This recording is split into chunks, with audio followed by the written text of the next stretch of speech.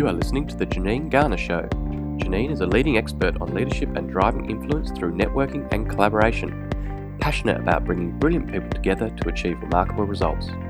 Join Janine Garner as she shares insights, interviews and conversations, and let's together make the remarkable happen.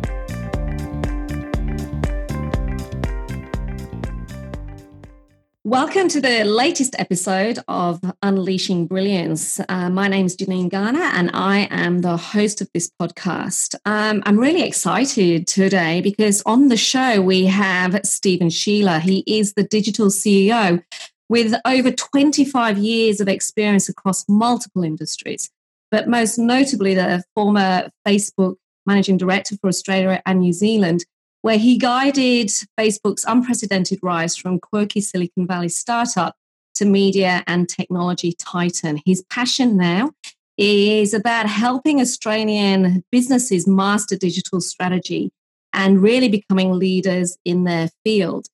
He has worked alongside Mark Zuckerberg and Sheryl Sandberg, as well as Facebook's Silicon Valley leaders. And his tenure whilst there actually saw Facebook becoming the success that it became over the last few years. His corporate career, as I said, across multiple industries, retail, e-commerce, automotive, financial services. And today, as founder of Global Advisory, the digital CEO, senior advisor to McKinsey and Company, and executive Australian Graduate School of Management, his whole purpose is about partnering with CEOs and boards of some of the world's leading organizations to help them build world-beating strategies. He is a speaker. He's been on that TEDx stage, and it's an absolute pleasure to have Stephen with me today. Welcome to the show, Stephen. It is wonderful to be here with you, Janine. Thanks for having me. My absolute pleasure. Now, I want to go way back before we start talking about what you're doing now. Can you remember what you wanted to be when you grew up and why? Yeah, it's funny you just gave that description, which is I was sitting there thinking, are you talking about me? Because it's kind of crazy. I think when anybody gets through the arc of their life, and I'm not at the end of my life, I'm going to be around. God willing, I'll be here another 50 years plus. But you come to certain milestones in your life, and you start to reflect back. Some people's birthdays or anniversaries or retirements, whatever it is.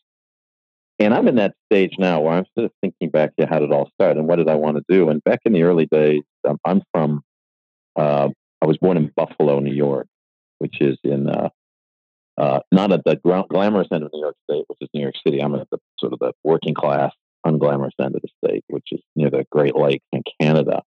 And so very unglamorous place to grow up. And the truth is, where I was born, we sat between a steel mill and a car factory. Like it was everybody worked in the steel plant or the car plant, and that was sort of the world that we were in. And your aspirations were pretty modest.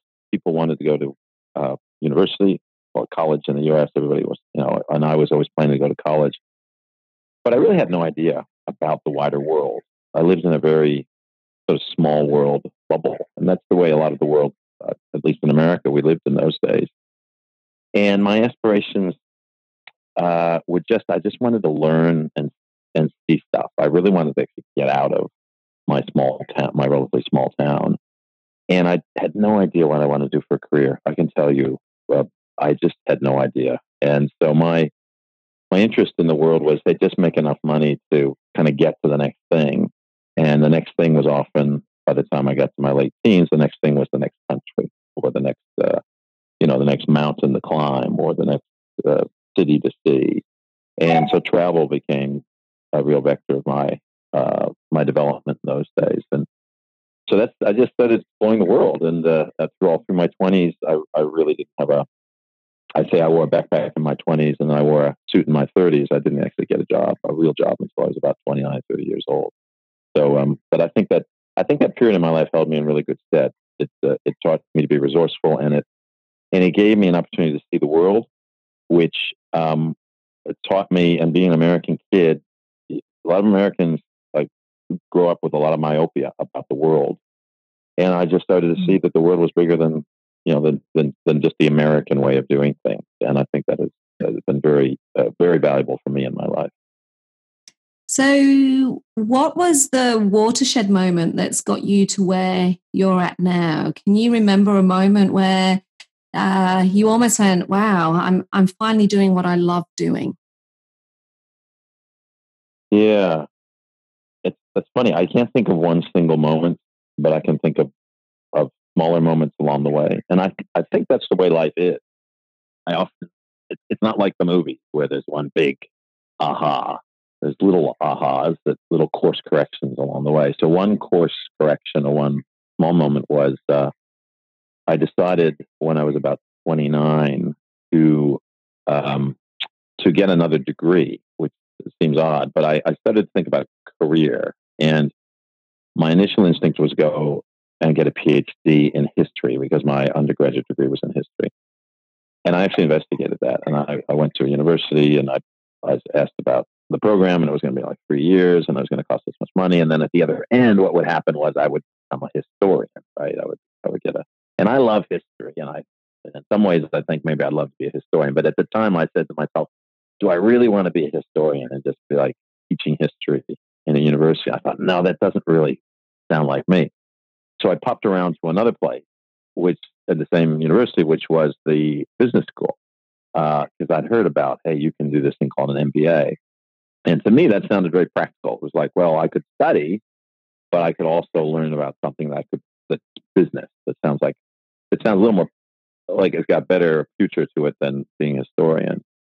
And so I did. I enrolled in a business school and I got an MBA. And it really opened my mind to how business works and runs and all the business is fascinating because it's about people, it's about technology, it's about money, it's about products. It's so many aspects of business, and so it opened my mind to a career in business that I really hadn't fully considered before. So that was so to answer your question, that was probably one of those big moments. Mm. Can you think of someone that has sort of been that major influence in your life, and what is it about them that's been that influence? Yeah, it's probably one person I think has been very influential in my recent life. Has actually been Mark Zuckerberg, and Mark's influential on a lot of people, and he's influential on a global scale. But when I first joined Facebook, I knew of Mark. I knew the things that everybody knew about Mark, I guess, because of the public image. I'd never met him until I joined Facebook, and I really didn't think a lot about Mark Zuckerberg. He was just one of those people in the world that you know about. And I'd seen the movie, the Social Network, but I didn't really think a lot. But once I got to Facebook, I got to know Mark a little more, and I got to know the business he built, and the culture he built, and how he thinks about the world. I was just really struck by somebody that I think he had gone from being very immature and quite adolescent, and we all were immature and adolescent at one time. In very short order, he went to another place, which was about being very idealistic and being very deliberate about the types of things that he wanted to do to build a culture, to build a business, to build a kind of movement that, Facebook really was almost like a cult, a movement to kind of change the world.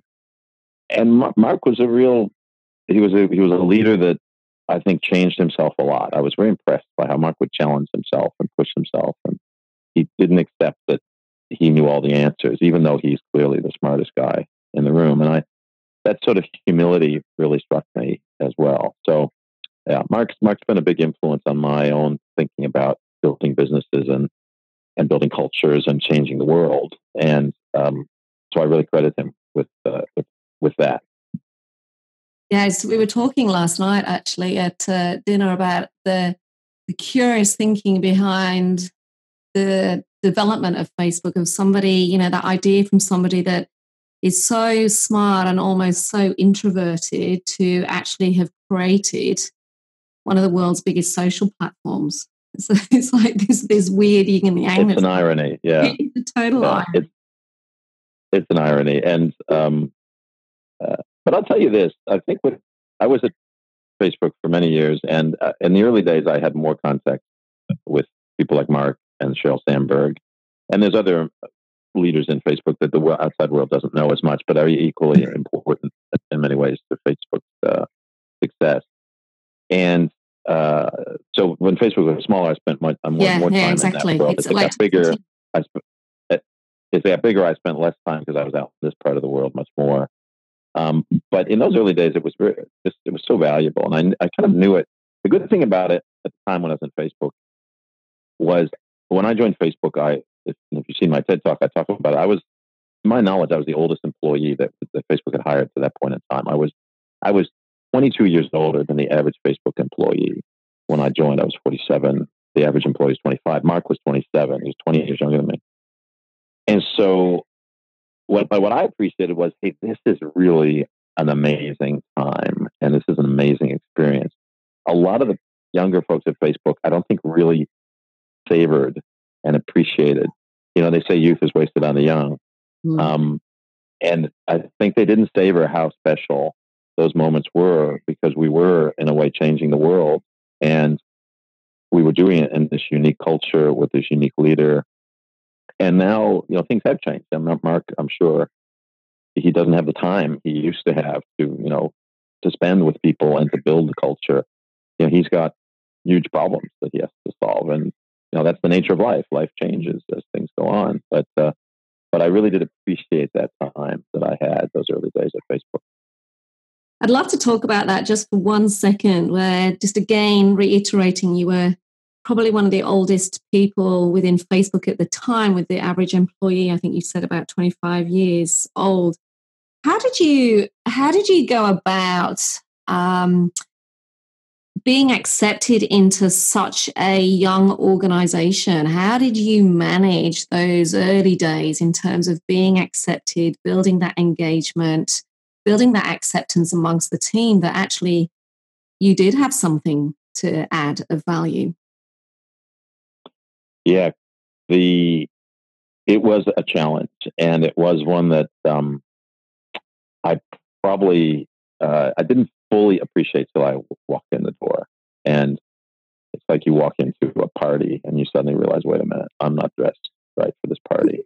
And you kind of say, okay, I got to make the best of it, because I don't have time to change my clothes. And so I wound up at Facebook, and not everybody was 25. That was the average age, but it was pretty young and very successful. In some cases, very wealthy people inside of Facebook who've done very, well through Facebook's the growth of Facebook. And there was just, I would call them cultural icons within the business. They were people who were just iconically regarded by others within Facebook as just pillars of Facebook culture. And these people were sprinkled around, and they had a certain aura about them. I mean, that was weird. You go into this business and you just think, oh, it's another 23-year-old. But some of these 23-year-olds, I mean, they were amazing people. Facebook brought in amazing people, and then they made themselves amazing as well. I think there was this virtuous circle of great people coming in who just became even greater. And so you're surrounded by all of them, and they're 20, 25 years younger than you. And you just say, well, what am I going to add to this? And you can't fall back on your resume or hey, I did this, and kid, you don't, I'm going to tell you how it is. That's not going to work. And it didn't work.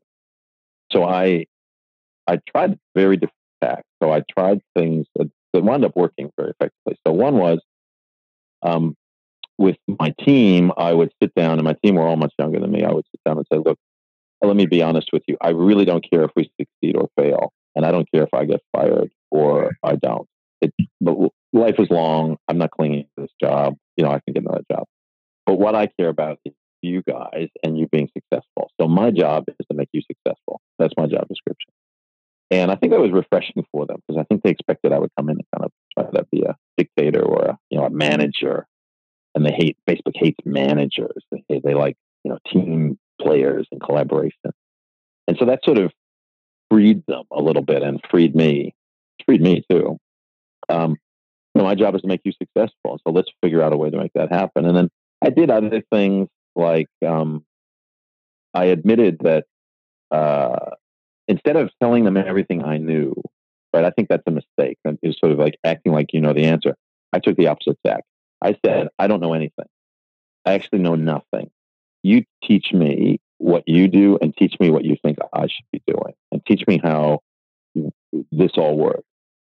When you turn somebody from a listener and often an unwilling listener into a teacher, you empower them in a way that you just can't imagine how they light up and how they then bring everything to the fore. So I tried to turn everybody around me, all these 25-year-olds, into teachers that were teaching me about what they did, how they did it, what they thought I should do, what they thought I shouldn't do. And from all of that, I built up a picture of how Facebook works, because in those days, it was still a very chaotic business. So I built up a picture of how does it work? How should it work? Who does what? How do I relate to people? How do they relate to me? What is my job? What do I need to do to deliver on my mission, my impact in the role? And it brought me so much credibility with all the folks I was working with, who I think, like, I'm not going to put words in their mouth, but I think they kind of said, hey, this person, even though he's older, and I was only 47 is not old, is one of us. He's willing to, he's willing to be one of us. And then over time, my experience and my wisdom, such as it was much more accepted by them, because they saw how much I took from them first before I tried to force on them or give them my wisdom. I said, let me take your wisdom first. Mm-hmm. And that was just a real learning for me. Turning people into teachers is really empowering for everybody. And I think I love that, Stephen. I think it talks to this concept of value exchange and being attention out and always curious about the possibility of what you can learn. And it actually does take two. It takes you as you to become the listener, as well as creating that environment for the people around you to feel safe enough to be able to share their knowledge. And I couldn't agree more. I think I have this philosophy that every single day, at every single moment, there's an opportunity to learn. But the challenge in the world that we're living in is you've got to actually be present and focused to see the learning that's in front of you. So that's a great bit of insight to share with our listeners, particularly from that leadership position.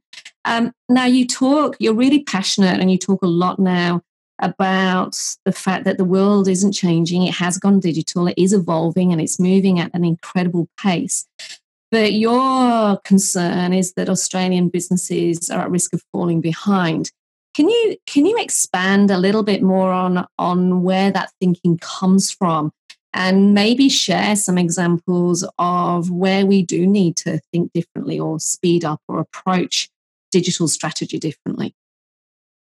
Absolutely. And it was inside of Facebook, and I have friends at Google, and my wife, she used to work at Apple, and she also at Amazon. So we were very lucky. We got to see, we were on the front of the roller coaster, kind of being part of these businesses that were just driving so much change in the world. But then I would step out of Facebook, or I'd go and see, I had relationships all over Australia with, big companies, and I felt like I was in a different world when I'd see them. And it felt like they didn't see what was going on in this disruptive digital space. And when I retired from Facebook, I took some time to think about it. But then I thought, what better way to use my skills, my experience, and my relationships and my access with all kinds of leaders, business leaders, political leaders in this country, than to kind of dedicate myself to making Australia more digital as an economy. Now, where that comes from is if you look at how Australia rates and ranks compared against other developed and developing countries in the world, and organizations like the OECD do these studies, you will find that big business, small business, and government in Australia are way down the list in terms of being using digital tools or being digitized. And this is not just having a website or a mobile app. This is how you use artificial intelligence, data, analytics, all these sort of higher, more sophisticated digital things within your business. And Australia's consumers are very good at adopting new technology. We're one of the best in the world, but business is slower. And unfortunately, if you go to countries like, and not just the countries like the U.S., but I'm talking about places like Israel or Singapore or Korea or China or Scandinavia, these countries are, the businesses are just so much more digitized, so much more digitally savvy, so much more savvy about using technology and data to create value for their customers and for their employees. That you come back to Australia and it's almost like, hey, it feels like 1985. And I've been in Australia for many years, decades now. And so I feel like I want to give back to the country and make Australia a more digital place. If I can just have that little bit of impact over the next, 10, 15 years, I feel like I've done something useful with my time on this planet. Now, you asked sort of for an example. I'll give you this is a really interesting one because I've told this one before, but I think it helps people kind of go, wow, now I get what you're talking about. So I was with an airline recently, and I'll tell you who it was. It was Qantas, and I was with the leadership team of Qantas, and they were asking me a lot of questions about what would Facebook or Amazon or Google do if they were running an airline, kind of hypothetical. How would we think differently about running an airline? And I asked them a few simple questions. And so one was, how much do you know about how well people sleep on your plane? And the reason I focused on that question was a Silicon Valley company or a digital focused company really focuses on one thing they focus on is this question of friction. It's like removing friction from customer experiences. So Uber, for example, is really good at removing friction from getting a cab and paying for a car. They've done very good. You just press the button a couple of times, you get in the car, you drive away. The driver knows exactly where they're going. They drop you off. You don't even have to pay. You walk away. That's removing friction. And so the reason I asked about sleep on planes was sleep is probably the biggest friction that there is in long-haul travel, particularly for an airline like Qantas, which has, planes going to LA and Singapore and London. Sleep is terrible. And we all know this. We all experience it. Sleep is awful. And they then, they earnestly tried to answer my question, but they started to focus on the solution. They started to say, well, we try to make sure that we take spiciness out of the food. We try to keep keep people from getting too drunk. We put nice flatbeds in business class, so they're really comfortable. They're the best beds in the world. And I was just like, look, with no offense, it sounds like you know nothing about how well people sleep. You have no data. You can't tell me the person in row 6C and seat 6C on that flight slept really well or slept really poorly. You don't have the data. You can't tell me that. So this huge friction, you actually have no insight into. I said, so that's the difference between you and a digital native company and a customer obsessed company. They would say, no, it's not good enough to say we don't know. They would go and they would find sensors and they would embed them for example, they would embed them in the cabin of the plane. That sensors could measure the carbon dioxide and the oxygen and the temperature and the dew point and the condensation and the humidity. Sensors that are so good that they could understand through monitoring the atmosphere how well people are sleeping in the seat that's just below the sensor. And then if those sensors didn't even exist, those companies would go out and they would invent them. They would hire smart people and they would invent that technology because they would not stop. And so, to Qantas' credit, they left the room and said, hey, you're right. We need to figure this out. So they've gone away and they're now trying to figure out the state of sensing technology to try to solve this problem about how well do people sleep on our planes. And let's get data. And with that data, let's understand how we can make it a better experience. And maybe we can not just be the world's safest airline, we could be the world's best sleeping airline. Mm-hmm. And then maybe we actually get so much data from how well people, about people sleeping on planes. We have more people sleeping in a controlled environment than any other type of business in the world. We could use that data and a whole other business, which is called sleep science. So maybe actually we can make more money out of sleep science than we do out of running an airline. Airlines are actually notoriously unprofitable businesses. So this is my example. It's to say, if you think about data and technology and you're obsessed by your customers, you start to have a very different lens on the type of business you build. So I say any business in Australia, are you measuring the air that your customers breathe to really get that deep insight? I love that because there's a lot of, it's like people put things on, mission statements or company goals, but what you've identified there is you can say that you are customer focused, but what does that really mean? And to me, what you're saying is you've got to go deeper. You've got to go really deep to understand everything about them and find those answers. And actually data is key, right? So everything seems to be a data play to help you find those gaps, those opportunities to make people's lives easier or better. Exactly. It is today and into the future. And I mean, there's another discussion that we had around data, around some of the risks. But there's one of the things I say to many businesses are customer centric now, right?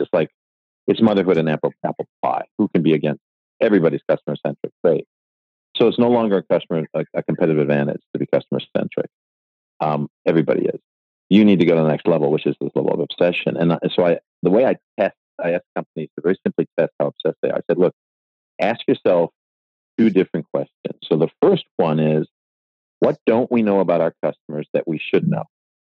And literally get there with a whiteboard or a piece of paper and write down the things that you don't know that you should know. But it's a very simple list. And that list actually gets quite long very quickly. Like, oh my gosh, there's all kinds of things we don't know. Okay. And then you think about, well, how are we going to collect that data? How are we going to get our hands on it? And how are we going to use it? So that's one question you ask yourself. And then the second one is, what don't you know about your customers that if you did would be game changing for your business? And in fact, it could change the whole business that you're in. That's a much shorter list. Sometimes it demands more thought. But again, if you just take a white piece of paper and you start really focus on that, those two pieces of paper, you wind up writing a bunch of things on each one. Suddenly, they challenge you. You say, hey, I thought we were customer centric, but there's all this stuff we don't know and that we're not even going after.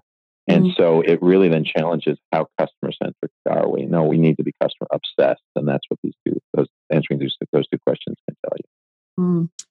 I think from the work that I do, I can see the huge opportunity in that, and everybody ultimately benefits. But what I'm seeing is more an obsession around how to cut through, really around a content play versus understanding data play. And I'm curious as to what you see as the future in that space as well, in terms of content and what brands should be doing in terms of getting that cut through in areas where there is so much noise at the moment. Yeah, I mean, this is a question as old as advertising, as old as as newspapers and and radio. I mean, you always, if you're in the media business or the advertising business, you want to get people to notice your message, right? Or notice what you're saying. Because if you don't, there's no point. If a tree falls into the forest and nobody hears it, it didn't fall, right? It's nobody cares. And in the world of social media and the internet and Netflix and gaming and every other, there's so much content in the world today. On one measure of content, I'll just give you one number, and it's around advertising. Advertising is only one form of content in the world. But it's estimated that in Australia or other developed markets, each of us is exposed to about 3,000 different advertising messages every day. So 3,000 ads or brand messages or commercials or, 3,000. So that's just ads. That doesn't count the other content that we're exposed to. And so we're flooded. We're absolutely overwhelmed. So what are the two things that are the two trends that are starting to happen to sort this out? So one is the many consumers, particularly those who are more affluent in many countries, are moving to much more curated, ad-free environments, right? So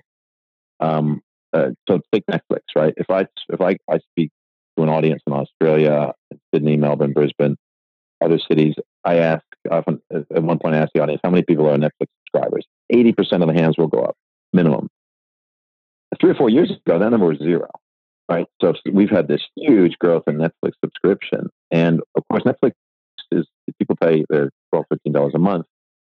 And for that, they get great content, but they also get no ads, and they get curated content. There's recommendations that are just for you. So there's this world of consumers are getting used to curated experiences, and Facebook's one of them, Netflix is one of them, where the content is essentially prepared and recommended for you based on what your preferences, and in many cases the ads are removed from there. So that's one big force that's going on, and the second big force that's going on is kind of lies off the back of that is the idea of personalization. So that if you are an advertiser, you need to get your head around the idea that we need to create personalized content that isn't necessarily ads.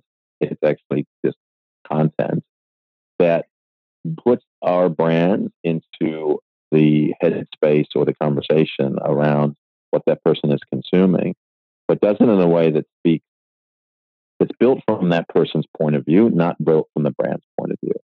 And it's built in such a way that, Jeff Bezos has famously said, he said, look, if we have 4.5 million customers, we should have 4.5 million stores.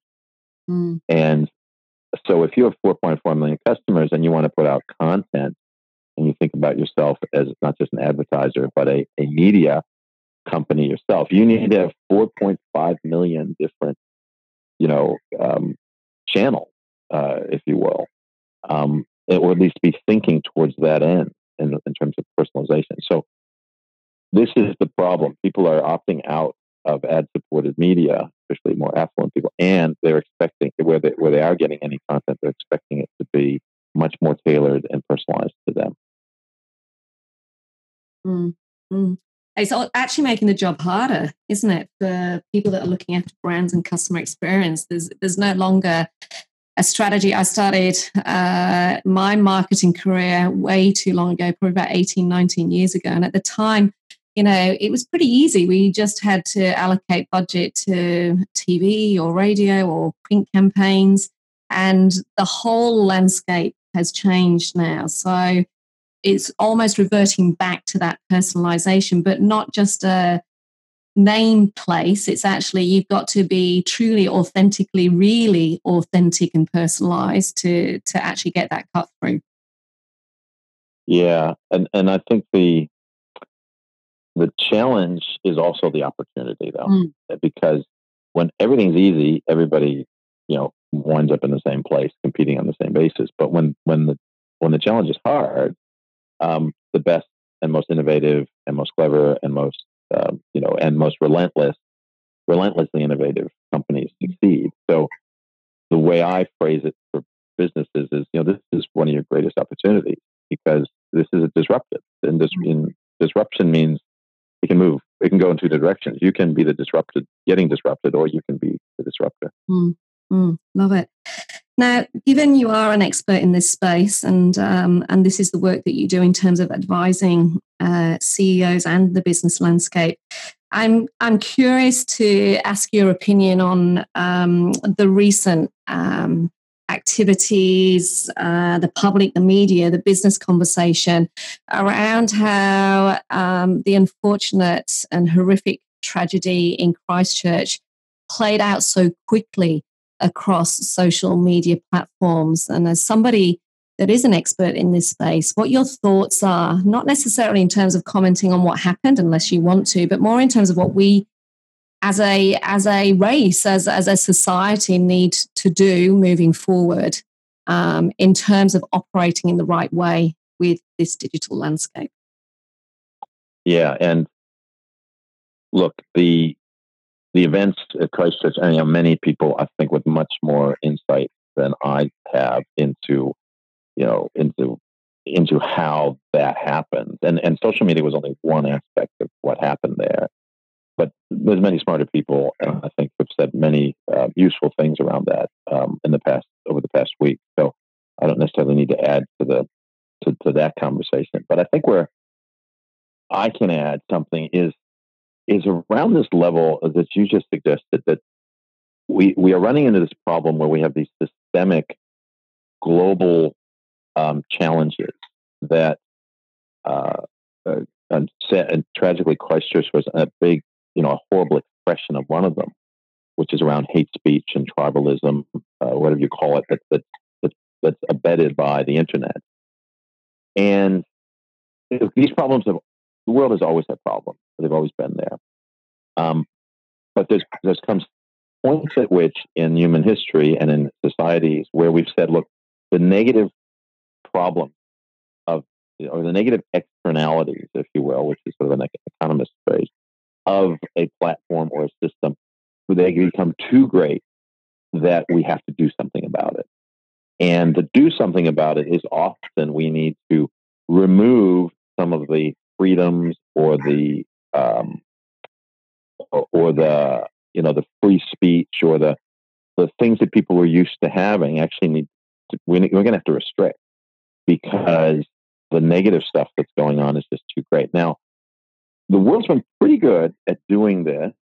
I mean, there's good and bad for kind of localized issues for a long time. So this is too many deaths.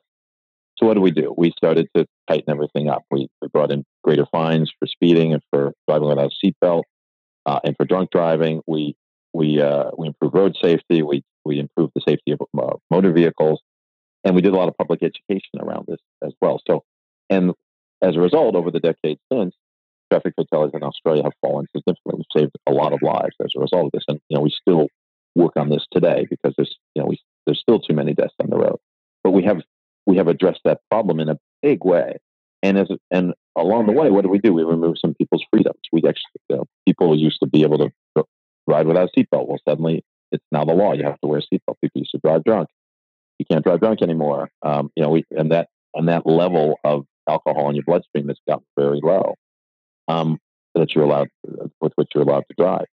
And so we kind of remove people's freedoms or limited them. But the net effect for society and for individuals has been unequivocally better than the system we had before. So that's a localized problem. That's a problem in a country. We're getting to a point now where we've got global problems. Okay, and so the one big example recently has been climate change. Right, this is a global systemic problem, and the world has been trying to solve it. And the world's probably done a very poor job, right? Because we can't get every country to agree. Even the science, even though the scientists generally agree, you still get politicians popping up saying, "I don't believe the science." There's all kinds of challenges with just trying to solve this problems on a local level. Now we've got the global challenge. What's happening now with the internet, I think, is moving into the realm of climate change as a global challenge for the world to come to grips with. The terrorism, hate speech, the kind of the tribal filter bubbles that emerge on the internet, the dark web, the way the internet is used to affect crime, for bullying, etc. Now, there's lots of good things the internet, social media do in the world, lots of them. But I'm not going to enumerate that list here. But it's just as the same as there was lots of good benefits to people driving cars around Australia back in the 1970s. But the negatives, I think, are now so great that we need to think differently and think much, much harder about how we draw the line and how we measure how good or bad the internet is.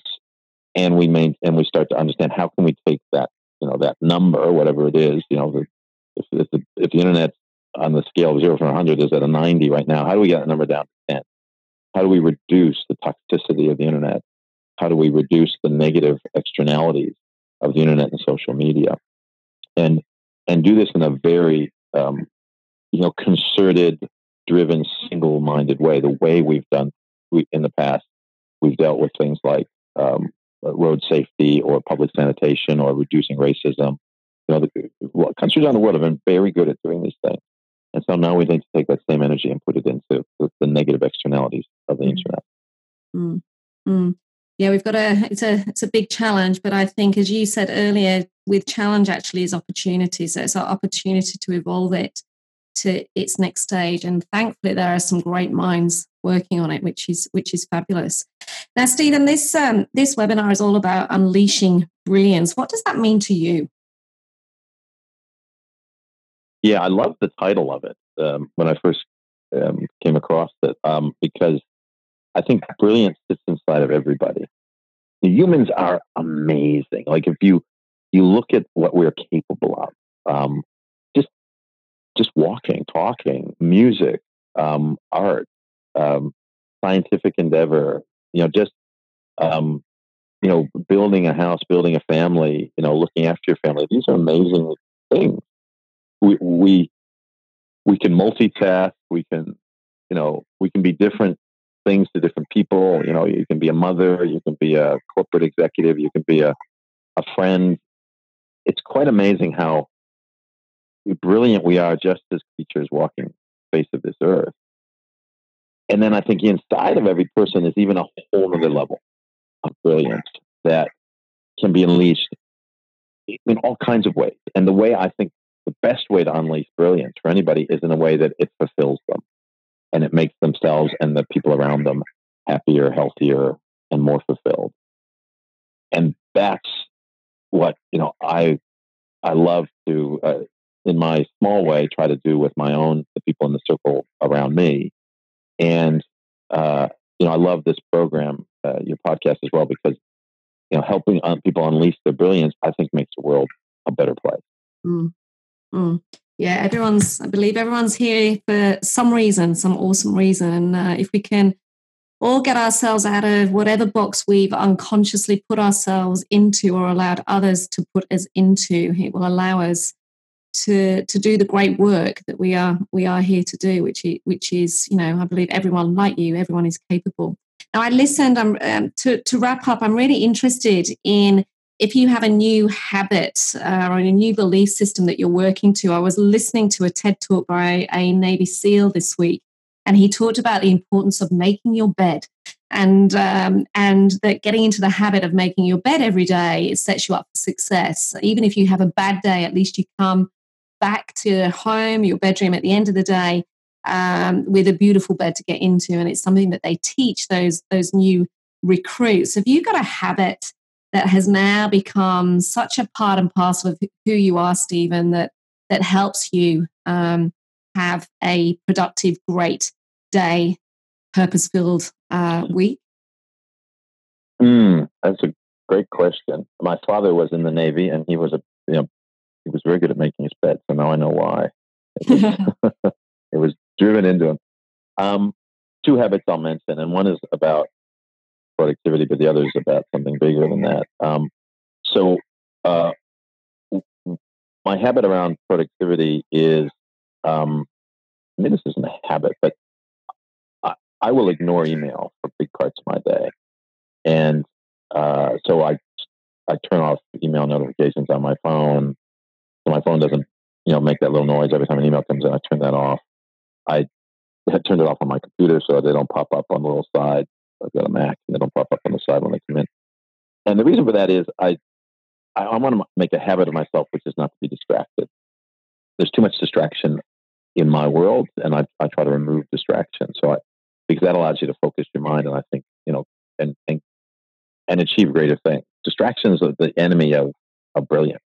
And so we need to, particularly pointless distraction. So that's one thing. But the other thing I do, and I do this every time when I come home to my house, I stop before I walk into my house. And I'm not religious, but I was raised a Catholic. So I have a holdover from that. I stop and I do the sign of the cross on myself before I walk into my home every day. Every day. Every time I come home, without fail, I do this. And the reason is I just like to stop for a minute and reflect on how lucky I am and how blessed I am to have my family inside and the life that I have, and and live in this beautiful country and be accepted here in this beautiful country. I wasn't born here in Australia, but I am an immigrant here, and I feel lucky to be an immigrant here. And just to give thanks. And I think my wife will tell you that I'm almost I give thanks a little too much. I'm always appreciative of what I have, and so many people in this world don't have anything, or don't have the opportunities to have anything. And my God, we are so lucky. And I just think if we give thanks more, we would probably be more mindful of those that don't have what we can often take for granted. I couldn't agree more. I think that that moment of gratitude, it's one of the things I do every night before I go to sleep.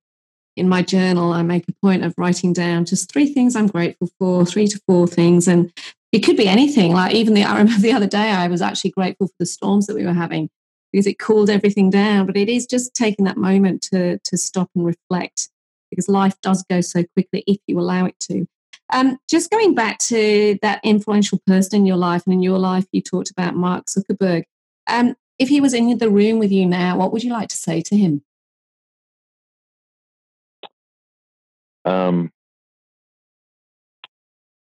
I think 2 things. One is thank you for the opportunity to work with you and with Facebook during my time there.